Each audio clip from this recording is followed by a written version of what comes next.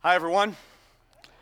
I hope you're doing well this morning. For those of you I don't know, my name's Todd. I'm really glad that you're here with us this morning here at Hilton Head Island Community Church. We are taking a journey through selected Psalms this summer as we're in this series that we've entitled Selah, or the exact pronunciation is Selah.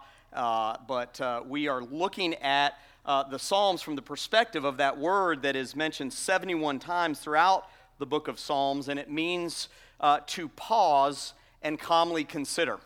And summertime is a good time to pause, right? I don't know if calm is the exact word that we think of when we think of summer, but certainly the idea of taking a break. And so we wanted to pause and calmly consider many of the different Psalms. And so we've been bouncing around, and today, if you have your Bibles, you can turn to Psalm chapter 118. We'll be there today.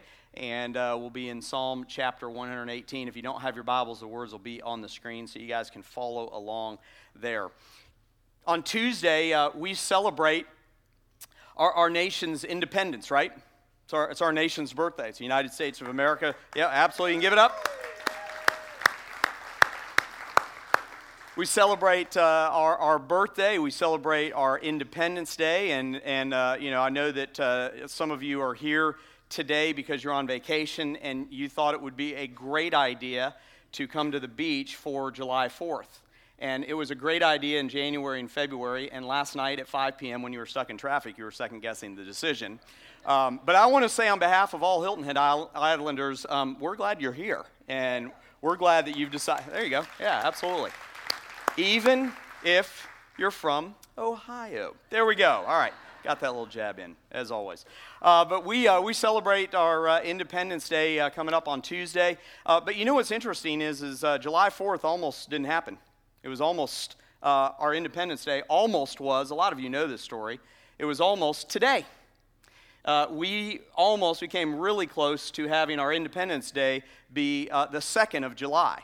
So here's how this went generally in general terms is that the Declaration of Independence was actually approved in Congress on July the 2nd, 1776. It was in a closed session of Congress, and July 2nd was actually the day that the Declaration of Independence was voted on by our Congress.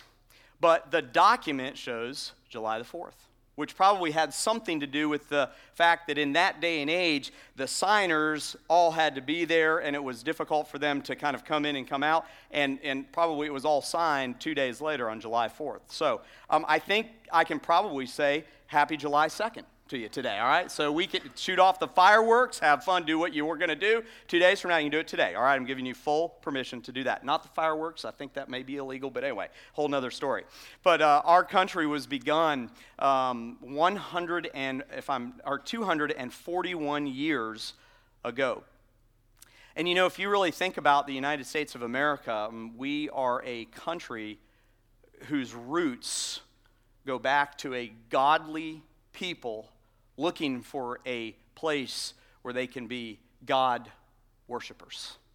Because where they were, they didn't have the full freedom of worship. And it's really astonishing, even though we may talk about some of the negative things sometimes, about maybe some of the lack of freedoms that we sense as God-fearing people in our country. And yes, some of the values are beginning to kind of be eroded for sure in America, really in our Western culture, but really all around the world.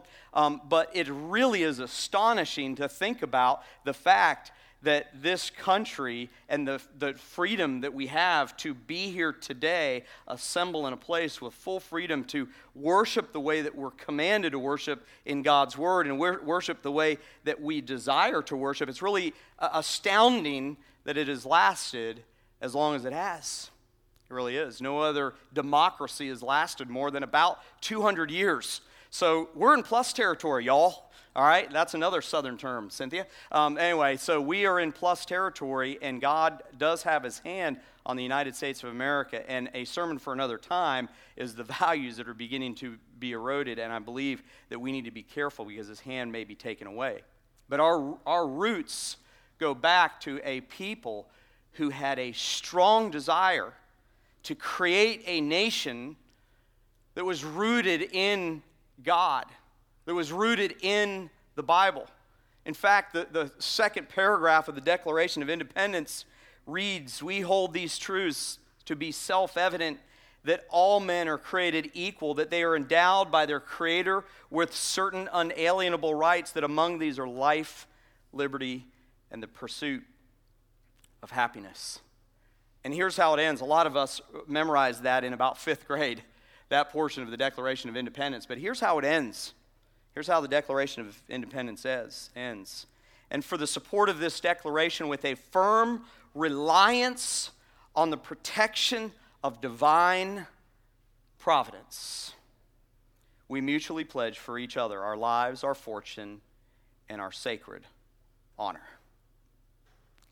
And so we as a country, we really began with a group of people that, I don't know about you, I'm proud to call myself an American because of the sacrifice of those who began this great country of ours. They sacrificed in so many ways. They sacrificed their fortune, as it said there. They sacrificed in many ways their own personal freedom. They sacrificed in countless numbers with their lives. If you go back and begin to study some of those founding fathers, not too many of them lived past the age of about 50 years old. And as a 44-year-old, I think about that a lot these days. They really did something that was unique and amazing. We see this idea that this country was a country that was rooted in God. Every time we pull out our wallets or purses and we have a dollar bill and we pay for something with a dollar bill, because on that dollar bill is a phrase, and you can say it with me, it's our national motto: "In God we trust." In God we trust. It's interesting how that came to be. It was had begun as e pluribus unum, out of many one. And that was kind of our unofficial motto as a country until the Civil War happened. And during the Civil War, the leaders of this country and many of the people began to appeal to their leaders to ask them, because of the horrific evil that they saw coming out of the Civil War, that they asked their leaders to appeal to the Creator once again.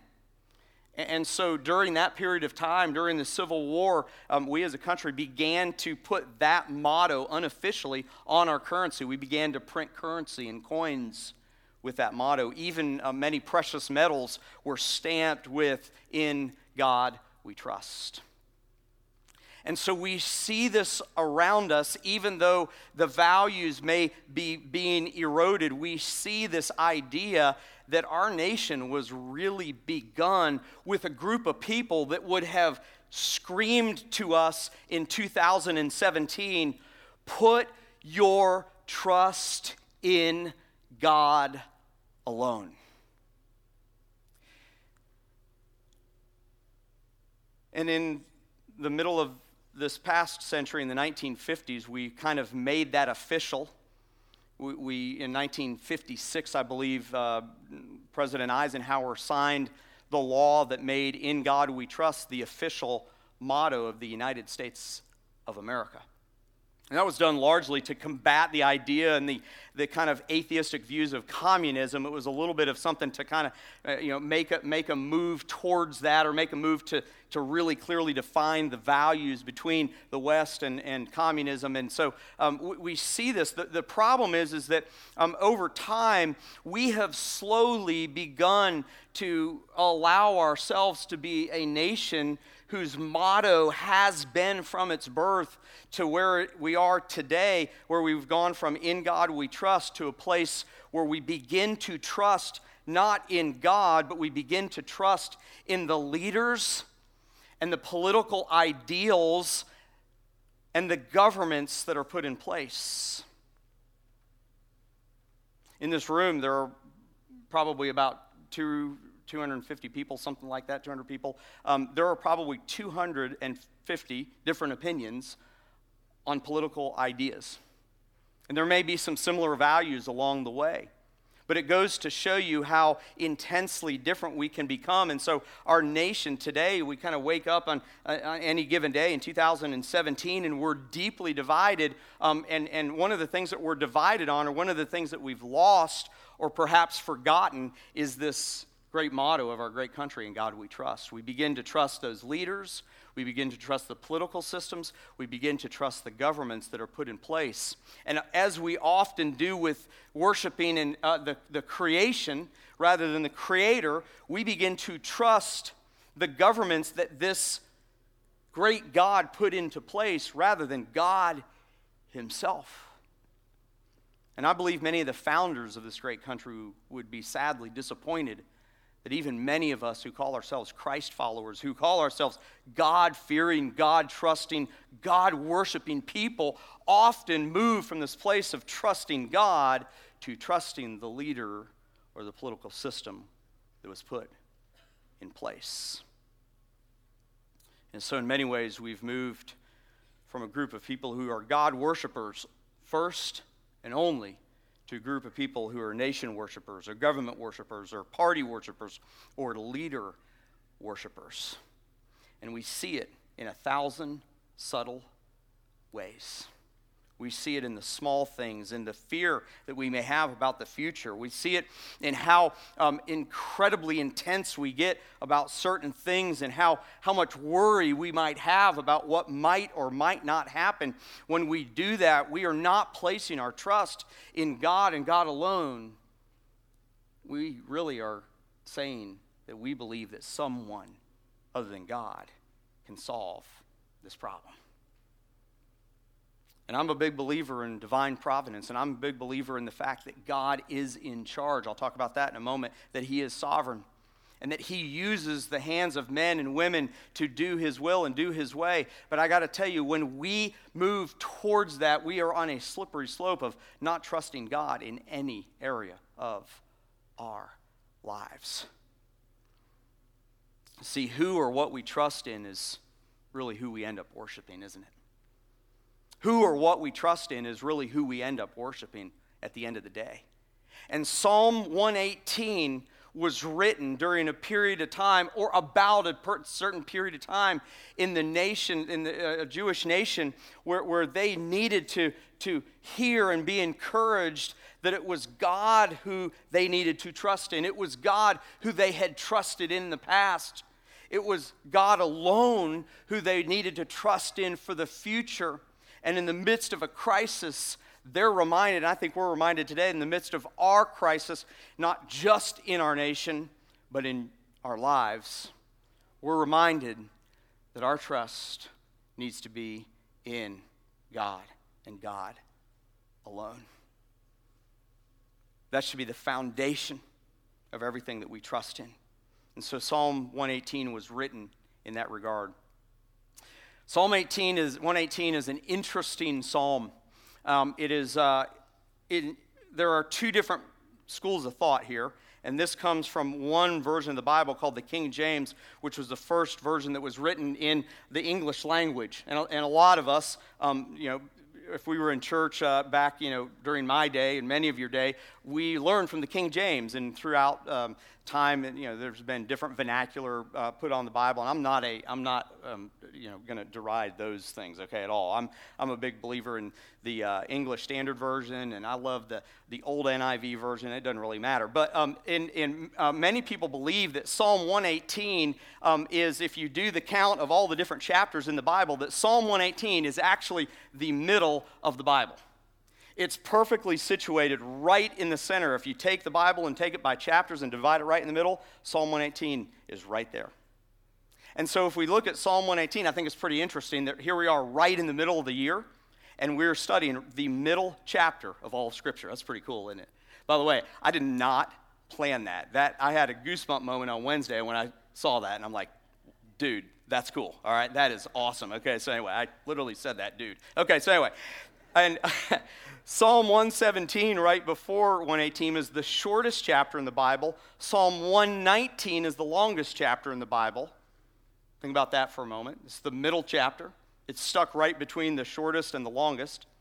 My pastor, when we were in New York City about 12 years ago, he and I would meet together for accountability, and he said, hey, I want to memorize a chapter in the Bible. And he says, man, I want to memorize, I want us to memorize together Psalm 19, which we're going to study in a few weeks. And I kind of went from that meeting, and my ADD kicked in, and my bad memory kicked in, and I went home and I started reading Psalm 119.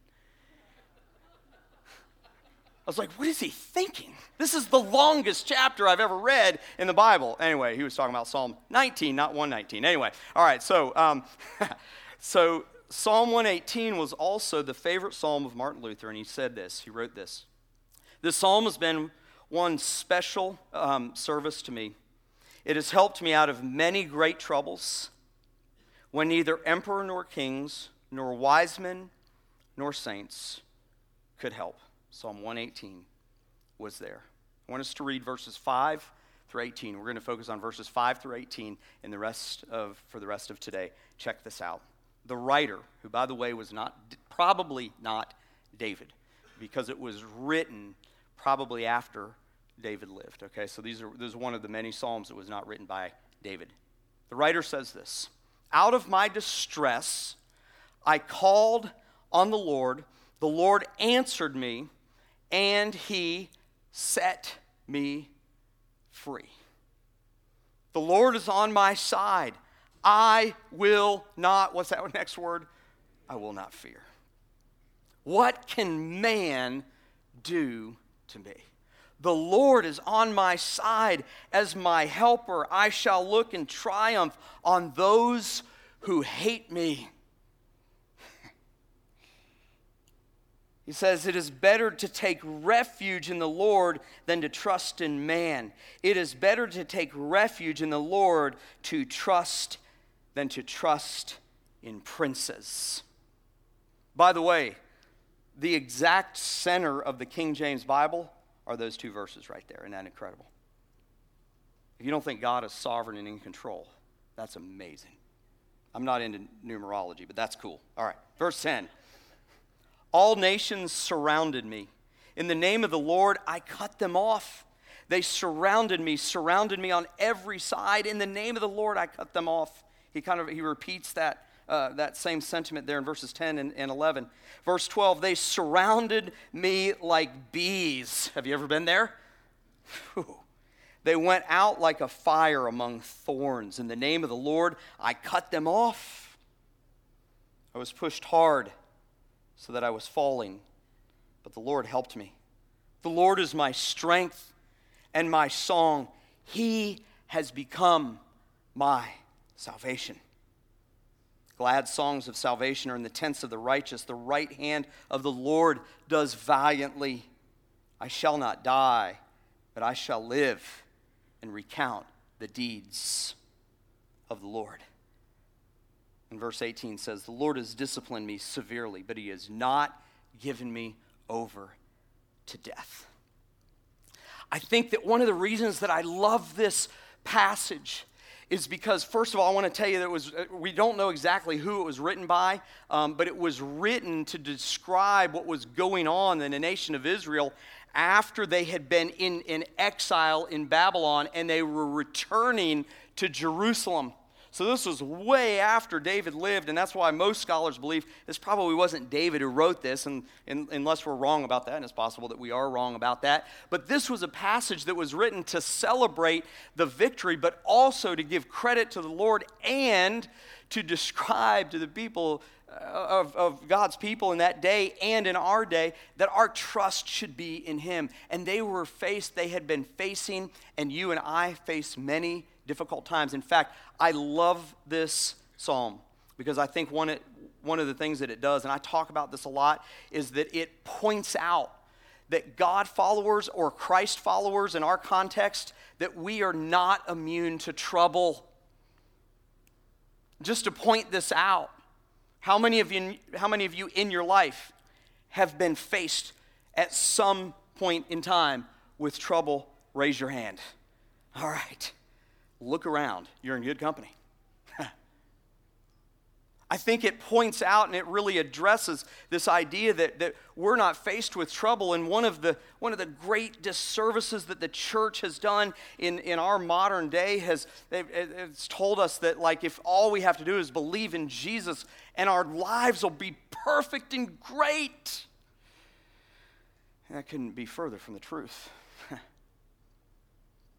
If we believe in Jesus, we put our faith in God, we have someone on our side that can see us through the trouble. But it doesn't mean that we'll be immune to trouble. And in fact, you can make a case that the opposite is true, because the moment that we become Christ followers, at the moment that we put our faith in Jesus, there's a spiritual war that begins. Todd Cooper talked about that a few weeks ago, that is real.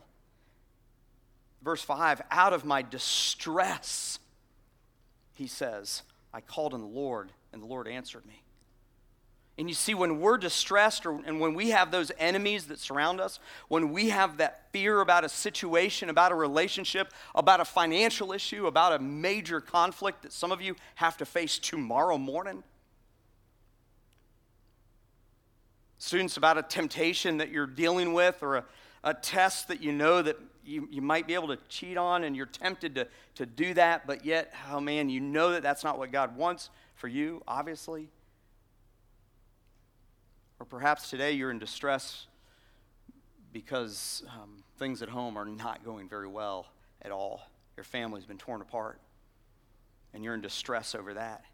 He says, out of my distress I called on the Lord. The problem is that our solutions as humans, our natural tendency is to kind of like put our trust in the conventional wit and wisdom of the age, proven strategies and systems, and elected officials and governments. That's our natural bent. And yes, those things work, and yes, they're useful, and yes, God wants us to use our brains to figure things out, and our talents and skills to work through the trouble of life. But if our foundation as God believers isn't the fact that we are people who put our full trust in God first and foremost, then none of that you're looking at behind me will ever do anything to help. Because our foundation for the trouble that we're facing in life is broken. In fact, I believe that when this psalmist says in verses 8 and 9, right there in the middle chapter, in the middle of this chapter, in those two verses, right in the middle of all of Scripture, when he says, it is better to take refuge in the Lord than to trust in man. It is better to take refuge in the Lord than to trust in princes. That's exactly what he's trying to point out. Is that our tendency is to trust in them and not the God over them. You see, we tend to trust in man-made, really tend to trust in man and in man-made solutions, don't we? That's natural. That's natural for us to do. But I want you to hear something today. I think if the author of this psalm, Psalm 118, were to write it today, I think he would take a pause here, and he would say, our tendency is to trust in man, but trusting God is better. Trusting God is better. When we're faced with distress, when we're faced with trouble, when our enemies surround us like bees, trusting God is always better. That's not trite. That's not some kind of weak theological statement. That is strong. You know why? Because the name of God is powerful. The New Testament says the name of Jesus is powerful. So while we tend to trust in man and man-made solutions, the psalmist reminds us that trusting God is better. And my question to myself when I struggle with this, when I trust in that conventional wit and wisdom and solutions and strategies and governments and elected officials, when I do that before I trust in God, I want to ask myself the question, why would I trust in something that is guaranteed to eventually fail when I have something at my disposal that is guaranteed to work every single time? Even though the outcome may not be what we want, God is faithful every time, all the time. We see in Psalm 118, verse 14, he says this, "The Lord is my strength and my song, and he will become my salvation." what he describes there is who God is, and we're reminded of who God is. He is strength. He is our song. He's our salvation. That's why we sing many of the songs that we sing in worship here on Sunday morning, is we are giving praise for who God is. But we also see here that we can trust God not just because of who he is, but we can also trust God because of what he has done for us. In verse 5, the psalmist says, out of my distress, I called on the Lord, and the Lord answered me. You see, our God, he answers us when we cry. You may be in here today, and you've called out to God, and there's been maybe like no answer. It's been a little silent. Continue to call out to God. He will answer. Keep at it. He will answer. Verse 5 indicates, I think, that he also frees us. Out of my distress, I called on the Lord, and the Lord answered me, and he set me free. Oh, man, that's awesome news, isn't it? That we can have freedom because God frees us. God helps us. Verse 13, he says, I was pushed hard so that I was falling, but the Lord helped me. And he also saves us in verse 13 and 14. In verse 14, he talks about the fact that the Lord has become my salvation. And then finally, I think he prepares us. That's the phrase that I came up with when it says, the Lord has disciplined me severely, but he's not put me to death. You feel disciplined severely by God today? So did the writer of these words that were inspired by God. So does your pastor.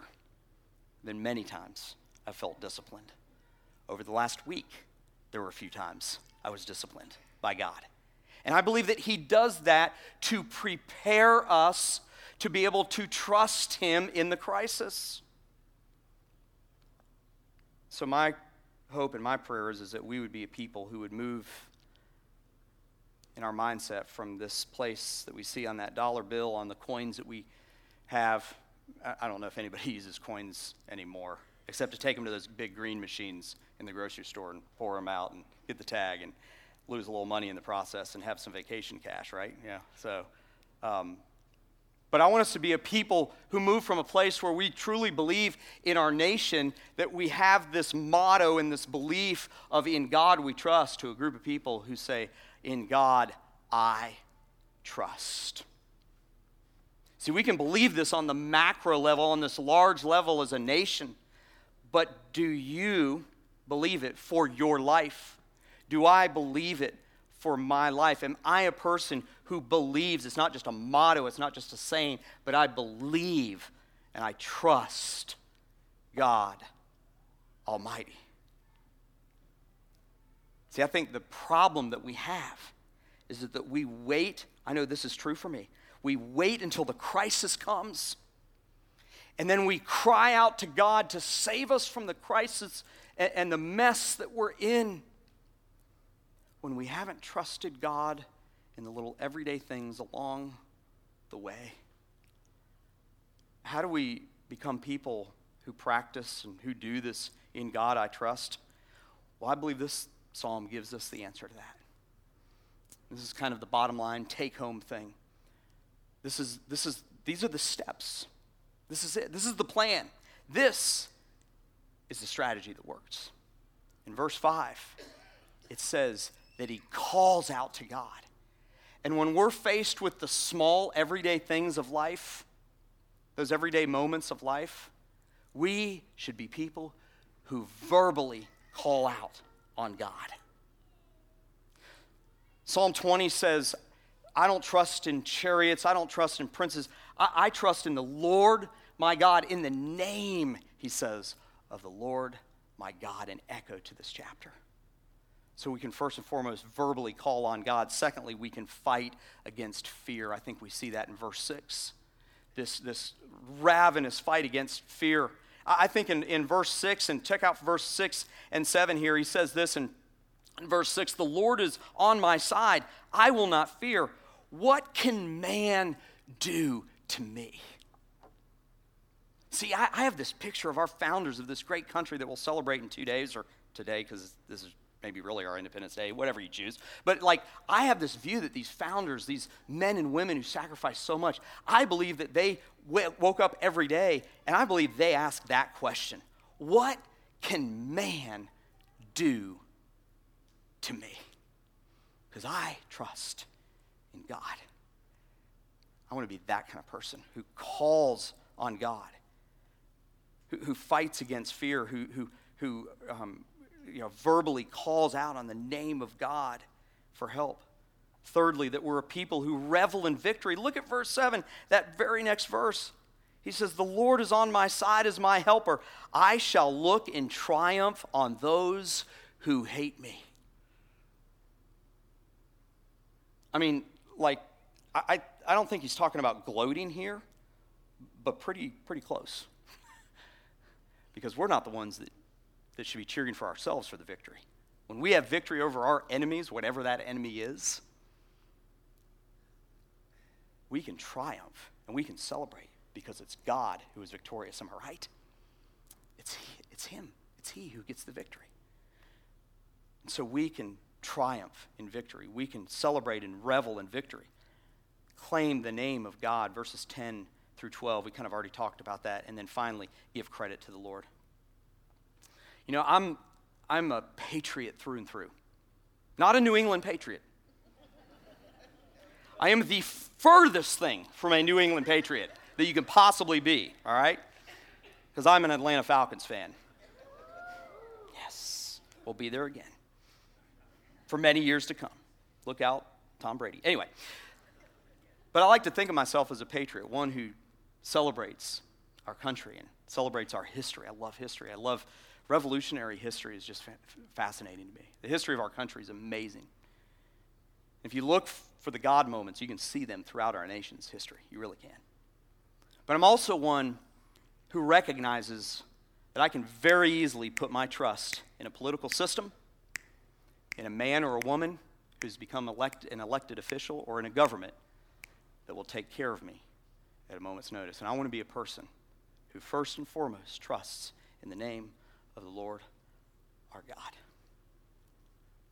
Met a friend years ago, and this is back in New York, and we were starting our church, and my pastor and I were on a subway, and we sat down next to this guy, and he heard us talking, and he kind of butted in our conversation. Have you ever had that experience? Like, dude, you just totally got in on our conversation here, so that means you were eavesdropping, but cool, that's fine, because it ended up that this guy ended up coming to our church, and we had this great conversation on the subway, and we asked him, what do you believe in? What's your belief? And he says, my trust, my religion, he said this, my religion is, and he mentioned a political party. And it wasn't one of the two big political parties. He said, that's my religion. That's what I believe in. That's what I trust in. And I don't think too many of us here in this room would say that. We wouldn't go to that extreme. But our attitude and our heart and our actions really, if you start peeling back the layers, probably indicates something quite different. That maybe we do trust in something other than the Lord God Almighty.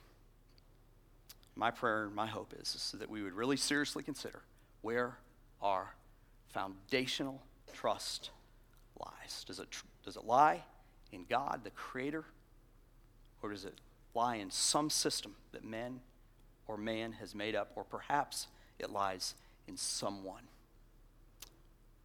I pray that we would move away from that and truly rediscover our trust in the Lord. God, would you pray with me? God, thank you so much for this word. Thank you for the encouragement and the challenge that's contained in Psalm 118. And God, right now, I just want to pray for those who are here and they're already God followers, they're Jesus followers, they're Christ followers. They've put their faith and their trust in you for salvation. But in an area of their lives, over time, just slowly, maybe even unrecognized by them, they've begun to put their trust for little everyday incidents and large-scale trouble in something or someone else other than you. God, I admit that I've been at that place before. And God, we confess that right now. And God, I pray that you would help each one of us to get back to that place where we put our trust in you. That we don't fear the situation that we have to face tomorrow morning, because we know that you are trustworthy. That we're not fearful for our lives because of the enemies that are surrounding us, because we trust in you, the one who's proven himself to be faithful over and over and over again. God, help us in those little moments of life where we have an opportunity to go down a bad road, the thing that we always go to when we're faced with difficulty. God, I pray in my life, in the lives of the Christ followers in here, that even in those little moments, that we would practice trusting you in the crisis by trusting you in the moment. And God, I pray for those who happen to stumble in here today, came with a friend or a family member, and they've never put their trust in you for salvation. God, I pray right now in the strong name of Jesus, you would speak to the hearts of men and women and students in this room who may have never put their faith in you for eternity. God's word tells us that that's the most important place that we can find our trust, is for salvation. That God loves you enough that he sent Jesus to die on the cross. And that if you put your faith in him, if you put your trust in him for eternity, that what you receive is eternal life in heaven with God, that your sins are forgiven, and that you can spend eternity in heaven with God. That's the most foundational place of in God I trust that exists. And if you're here today and you've never moved from that place of unbelief to belief, and God is like calling you out right now, something that was said or sung, or just the Holy Spirit speaking to you right now, I want to invite you to say yes to him and to put your faith in him for eternity. If you're here today and you've never asked Jesus to be your Savior, I'm going to pray a real short prayer. And you can pray something like it in the best way you know how, in your own words, just to God, just quietly, silently, as everybody's praying and every head's bowed and every eye's closed. Here's the prayer. God, thanks so much that I can put my trust in you. And right now, I admit that I have never done that. And I admit that I have sin that keeps me from you. And right now, God, I accept you, Jesus, your son Jesus, as my personal Savior. I place my trust for eternity in your hands. If you're here today with every head bowed and every eye closed, if you prayed that prayer along with me, I'm going to ask you just to raise your hand so I can pray for you silently. I'm not going to embarrass you, I promise you that. I hate being embarrassed. But if you prayed that prayer along with me, just raise your hand for a moment so I can pray for you. Anyone in here today? Anyone in here? Thank you. Anyone else in here today? God, I thank you so much for the opportunity that we have, the great gift of eternity that you've given us, and the opportunity that we have to trust you to go before us, to look out for us, to defend us, to bring us from a place of fear to a place of safety. Thank you, God, so much for being our great, great God and our great defender. In Jesus' name, I pray. Amen.